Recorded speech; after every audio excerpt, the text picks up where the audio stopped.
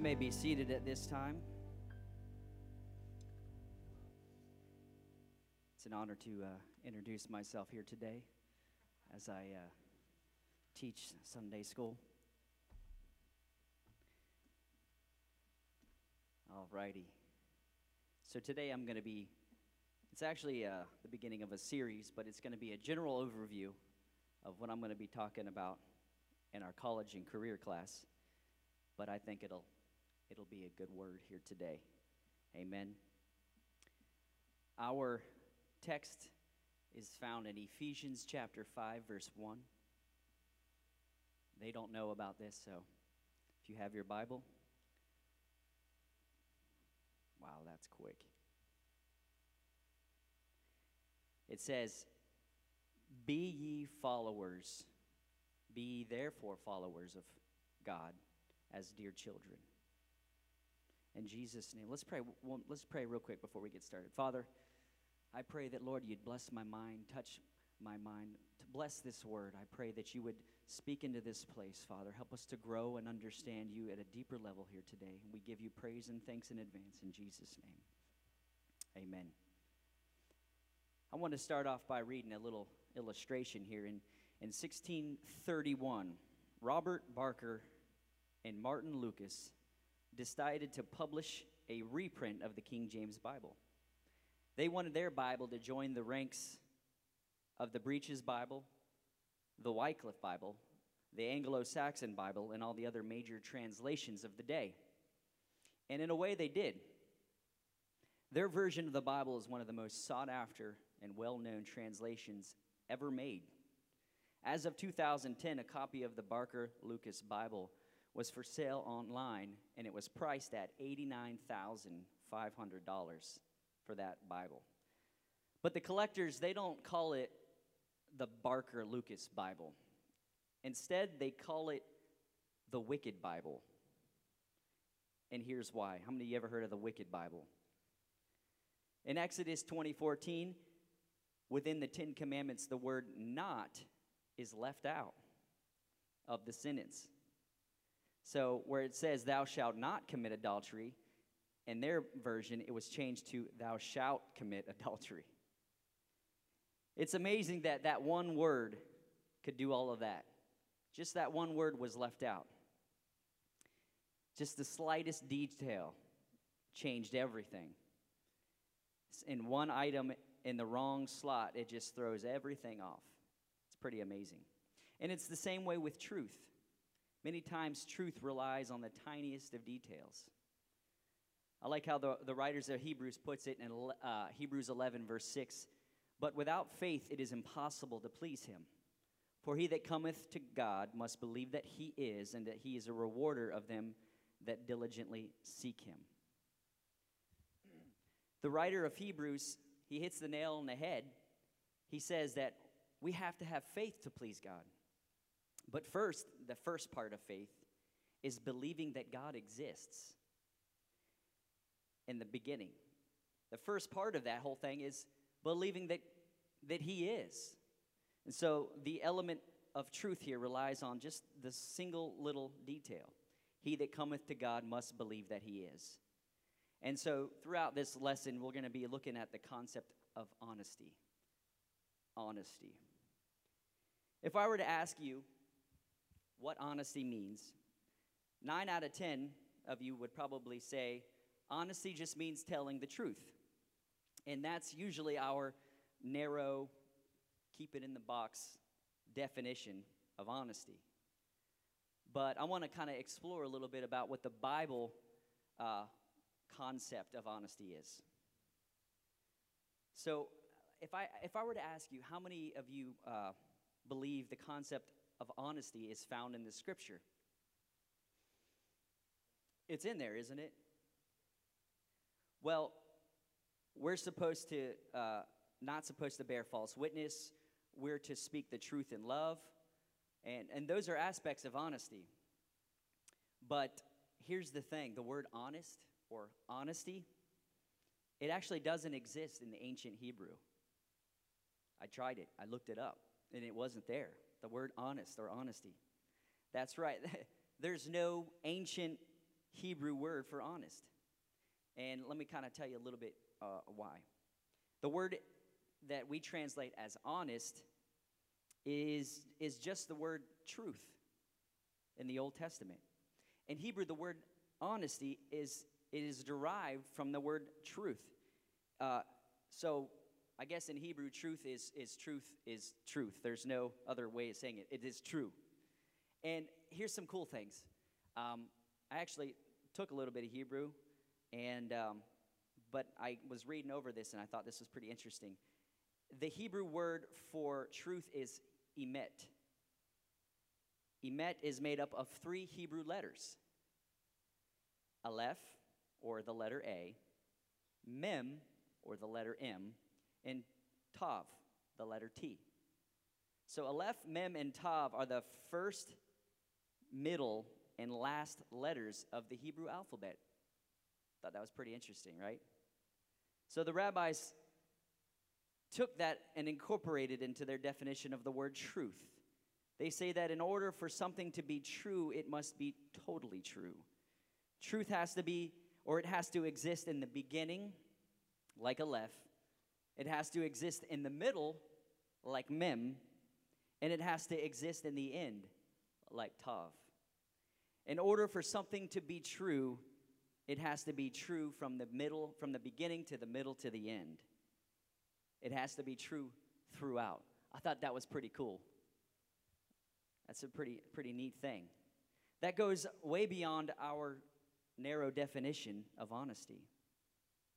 According to the biblical concept of honesty, it's got to be incorporated. Truth has to be incorporated in everything. Everything we say, everything that we think, and everything that we are. We're true from the beginning to the middle to the end. That word honesty, it's much bigger than just, oh yeah, you got to tell the truth. It's supposed to be a part of us. It's supposed to be in us. It's supposed to be true all throughout if we are to be honest. And that goes beyond just telling the truth. That's moving into the realm of words like integrity and character or ethics, morality. In fact, the dictionary.com, it defines the word honest as honorable in principles, intentions and actions, upright and fair, showing uprightness and fairness, sincere, frank, genuine, or unadulterated. And that sounds a lot like the biblical definition of the word honesty. And so as we progress through this lesson, and actually in our college and career class, as we progress through the series, we're going to look at 4 aspects of this honesty. We'll be looking at accuracy, integrity, credibility, faithfulness. But before I go any further into that, I want to kind of lay a little bit of groundwork. Are you guys with me? Am I lulling you to sleep? Sorry, I'll try to change my voice up a little bit because I know sometimes, especially on a Sunday morning, it can be hard to stay focused. So, we need to ask ourselves, why do we need to be honest before we go any further? Yes, this is honesty. Yes, I know that it's truth, but you ask yourself, well, why do I need to be honest? And what's the biblical basis of this honesty? And really, when it comes down to is God, godliness. And we're going to look at our text, Ephesians chapter 5, verse 1. Paul writes that we are called to be followers of God. And that word followers means imitators of God. We are to be imitators of God. So it's interesting that in the Gospels, at the one point in his ministry, Jesus declares, I am the light of the world. And we've heard that scripture before, right? I am the light of the world. Jesus is the light of the world. And we figure Jesus is God in the flesh, and that's not really a radical of an idea. But then Jesus takes it a step further, and he says, ye are the light of the world, in Matthew chapter 5, verse 14. A city on a hill, a city that is set on a hill cannot be hid. So Jesus is the light of the world. But then he says, ye are the light of the world. That's a pretty cool thing. So it goes on to say that, and the reasons that we're called to be lights to the world is because, again, we are to be imitators of God. We are to be followers of God. We are to be like Him. We are supposed to be the representation of Him to the world. So when it comes time for us, well, why do we have to be honest? Well, He is honest. God is honest. Jesus said that He was the light of the world, but you're going to be the light of the world. So we are to be like Him. And when we align ourselves with Christ, when we walk in His truth, and when we apply the principles of the Word of God to our lives, we become the light to the world. Amen? It's a pretty cool little thing. We become an embodiment of truth. People actually who may never crack a Bible in their life will measure right and wrong by how you act and what you say. Paul wrote in 2 Corinthians 3, verse 2, that we are living epistles read of all men. That's a pretty cool thing. And, I thought about it. That's so true, because a lot of times people will look at you and you will be the example to the world. And so we are the imitators, the followers of Christ, and therefore we are reflecting godliness to this world. Honesty is more than just saying the right thing, but it's also meaning the right thing. It's the truth from the beginning to the middle to the end. It should be every part of who we are. Amen? Jesus is the truth. And so for the first reason we must live honestly is that because Jesus is truth. We read in John chapter 14, verse 6, Jesus said unto him, I am the way, the truth, and the life. No man come to the Father but by me. So notice that what it says here, He doesn't just say, I am a way, I am a truth, or a life. He doesn't say that there's many options and I'm just one of the good ones. He says, I am the way, the truth, the life. He's the only way, right? He is life. And in case anyone had any doubts about what he was saying, he couples it with the next phrase and says, no man comes unto the Father but by me. Jesus wasn't just a truth. He was the truth. He was the embodiment of truth. In fact, John 1:14 says the Word was made flesh. That word, Jesus, truth, was made flesh. He is the embodiment of truth. So if Jesus embodied truth and we're imitators of Christ, our lives should embody truth. Amen? We are to be like Him. We are to be the embodiment of truth to this world. That's a powerful thing. The next thing, number 2, God cannot lie. The second reason we are to be, or we should live honestly, is that God cannot lie. Hebrews chapter 6, verse 18 says that by two immutable things in which it is impossible for God to lie, we might have a strong consolation who have fled for refuge to lay hold upon the hope set before us. Numbers chapter 23, verse 19 says, God is not a man that He should lie, neither the Son of Man that He should repent. Hath He said, and shall He not do it? Or hath He spoken, and shall He not make it good? God can't lie. God is not a liar. God is the embodiment of truth. He is truth.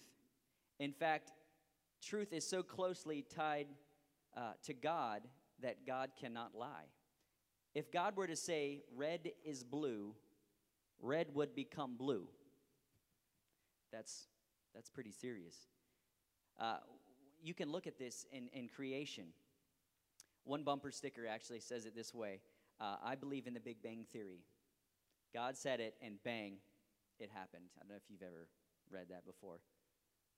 Romans chapter 4, verse 17 says, God calleth those things which be not as though they were.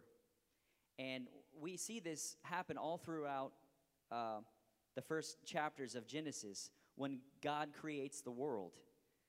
All throughout this Genesis account, God says there's light, and light appears. God says there's land, and then land appears. God says there's animals, and animals appear. And so one reason for that is because God cannot lie. And as soon as he speaks it, it's true. It's going to happen. That's a pretty cool thing. God says it, it happens. He cannot lie. And that's why it's not enough to think of honesty as just telling the truth or doing the right thing. It goes beyond that. It's a matter of having truth so ingrained in us that it's a part of us. In fact, that brings us to our final point here today.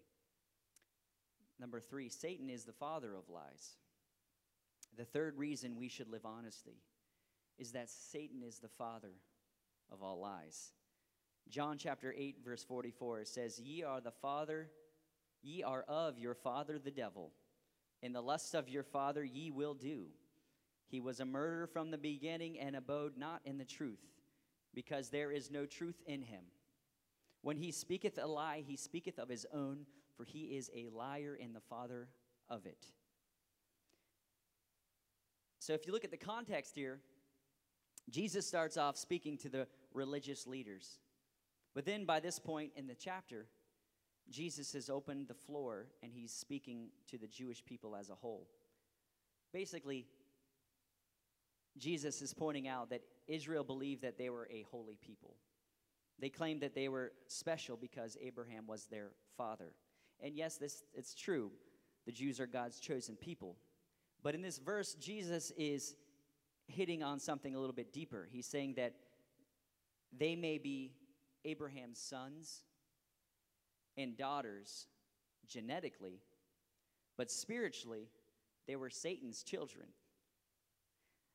They've got Abraham's genes and Satan's attitude. In other words, they're more like Satan than Abraham. Because instead of being like Abraham and following God, they were acting like and being like Satan and rebelling against him. Which is interesting because remember the language we read in in Ephesians that Paul said it in chapter 5, verse 1. Be ye therefore followers of God or imitators of God as dear children. As dear children, children imitate their role models. That means if Satan is the father of lies, as imitators of God, we should stay as far away from it as we can. No matter where we are in life or what we're doing, we should be imitators of God. Whether we're filing our taxes, whether we're selling our car, whether we're filling out our credit application, or asked to give a character reference, we're given too much change at a store, whatever the case may be, we're called to be imitators of Jesus Christ. Amen? We're supposed to follow after him. Honesty is not just this thing that it's not just a matter of, oh, yes, I said the right thing. It's being the right thing. It's reflecting the right thing. It's showing the right thing from the beginning to the middle and to the end. A lot of times we just we can say the truth. We can go out there and do the right thing, but you ever kind of manipulate? That comes into, you know what I'm saying? But sometimes we can say the right thing, but leave out a whole lot of other stuff. We can manipulate. We can do things on the sly that maybe nobody knows but you and God. This honesty, this truth, this being like God through and through is a lot more than just following in the outside. It's a lot more, kind of like what the Jewish people were saying. They may have looked the part on the outside. They may have been speaking the truth, and they may have been following the letter of the law, but they were not getting the spirit of the law. It's a lot more than just following the rules. It's understanding what it means, and it's applying it. It's living it. And this is something that I think hits everybody because it's very easy to just kind of defer to something else rather than face it with truth. It's sometimes very easy for us to manipulate around a situation rather than just go right ahead and live it truly and fess up or own up or be the way that we're supposed to be and reflect. Because, whether we're at work or at school or wherever we may be, people really are looking at us. People are looking at and watching. And sometimes we're not even aware of the fact that you are absolutely affecting somebody's life. I know that sometimes at work, and I've had it, maybe you've had a testimony before, that maybe somebody around you was being affected, and come to find out somebody says that, there's just something about you, or that thing that you did, it really impacted me. When you went over there and it looked bad and people were ganging up on you and you stuck to what was right and you did the right thing, that so affected me. Has anybody ever experienced that before? Doing the right thing, being honest and true through and through. Talk about reflecting godliness. Talk about reflecting holiness. And that's really this big part of our relationship with God. It's no longer just us following the rules and just connecting the dots and doing what we're told, but it's understanding and applying this to our life. Amen? I know a lot of times it's just easier to just, do what affects us and benefits us sometimes. And sometimes it's difficult to tell the truth because of the repercussions. But in the end, it affects a lot more usually than we think. The answers that we give can affect a lot more than what we think. No matter where we are, no matter what we're doing, we're called to be imitators of God. We should be true from the beginning to the middle to the end, because we're called to be lights to our world. Amen. Amen. I know in my life and at my work, at my job, I'm confronted with all kinds of opportunities, and you might be able to as well, to kind of skirt around things, to take the easy route. And sometimes it's hard to kind of stand up for what you believe is true and right. But I have found that sometimes, even though it may not be comfortable, even though it might not be convenient, standing for the Word of God not only helps you, or not only helps them, but it also helps you. Because there's something about it. It's like the rubber meets the road. And I think all of us, a lot of times, we're afraid. We're afraid to kind of step out and stand for something true, to stand for the truth. And, even with faith, like that scripture read, we must first believe that He is. And I was reading that scripture before. We must first believe that He is.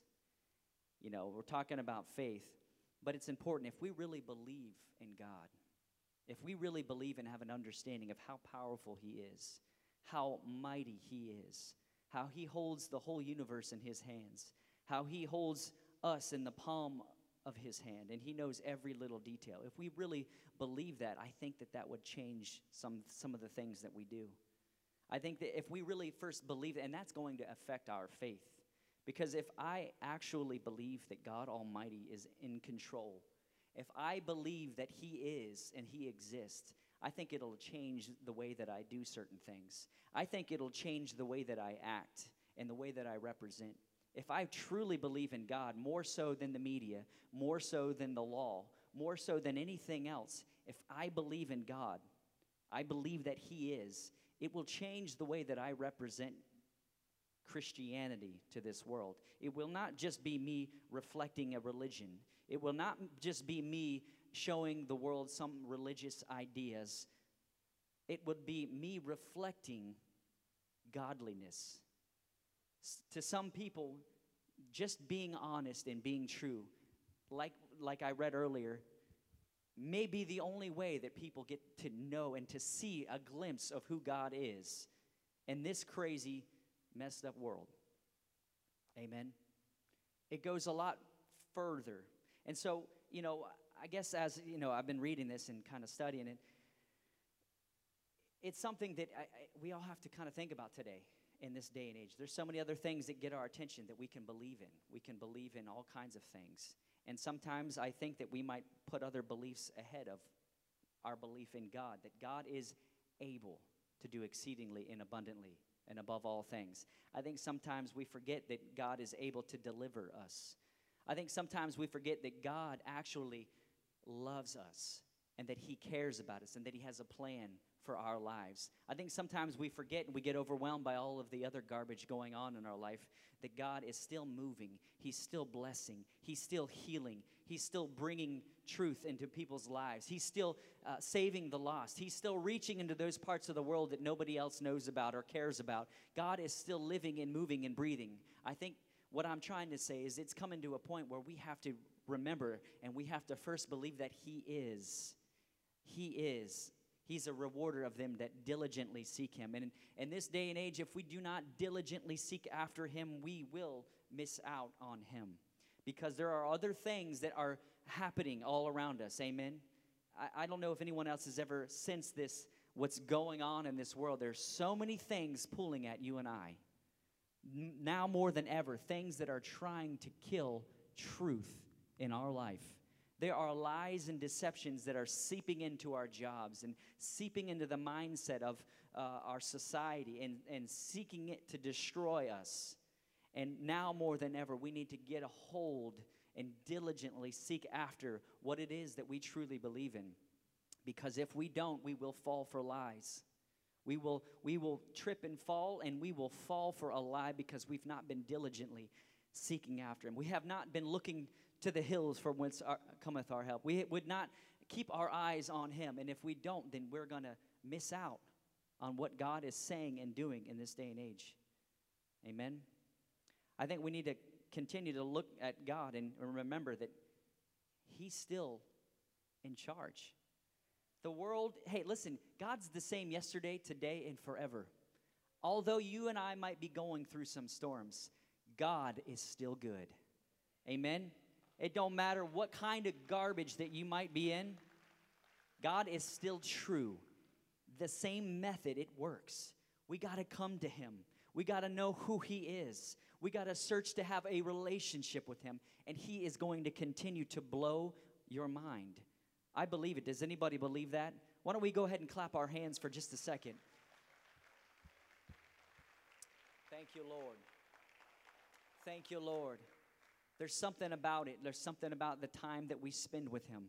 There's something about putting that truth within us. There's something about seeking after him that fuels that fire for us to live. Because you and I, in this day and age, it can become troublesome if we only have partial truth, if we only have a little bit. If we're trying to live in the middle of two worlds, it gets overwhelming and depressing and hard and sad. And if we're trying to live in the world and with the principles of the world, but yet we know that we should live for God, and it gets overwhelming and hard and heavy, and then comes all kinds of confusion and deception and feelings and emotions and garbage that leads us away from what really matters. We need to seek after God. We need to pray. We need to fast. We need to read his word. We need to get that truth in us, and then life will continue on. He's going to give us the peace and the strength to make it. I believe it. I think that, yes, we might be going through some things, but there is nothing that is impossible for God. Storms come and storms go. There's no new thing under the sun. So we need to just remember that sometimes it gets rough, it gets hard, it gets tough. God's still good. He's going to make a way. Just keep looking at him. God's going to give you the peace that passes all understanding. He's going to give you the strength to overcome. He's going to help you conquer whatever mountain is coming against you. It doesn't matter what it is. God is able. And we need to keep that faith. It's going to start with the belief that he is. Let's remember who he is. Amen. Why don't we go ahead and stand, and then just before we leave, I want us to just take a few moments and just call on the name of Jesus. He is still good. This is still working in this day and age. Coming to him, despite all of the other options that we might have in this world, in this day, coming to him is the right way, is the true way, and it works every time. So why don't we lift our voice to him for just a few moments before we start this next service. In Jesus' name, God, I need you, Father, right now. I thank you, Lord, for your truth and for your life. God, I thank you that you still work. God, you're still working in our life. God, I thank you, Father, for the healing power of your word, the overcoming life that you've given us access to. I pray in Jesus' name that you would continue to uplift and strengthen every man and woman in this room, that when we would leave here today, we would go walking in faith, knowing that, Lord, you are more than able, that you're still working, that your Spirit is with us, that, God, you can destroy every obstacle that comes against us. I thank you, Lord, for your goodness and for this truth, and I pray that we would continue, Father, no matter what comes against us, to continue to trust in you. Thank you for it, Lord. In Jesus' name, we give you praise. In Jesus' name, in Jesus' name. Thank you, Lord. In Jesus' name.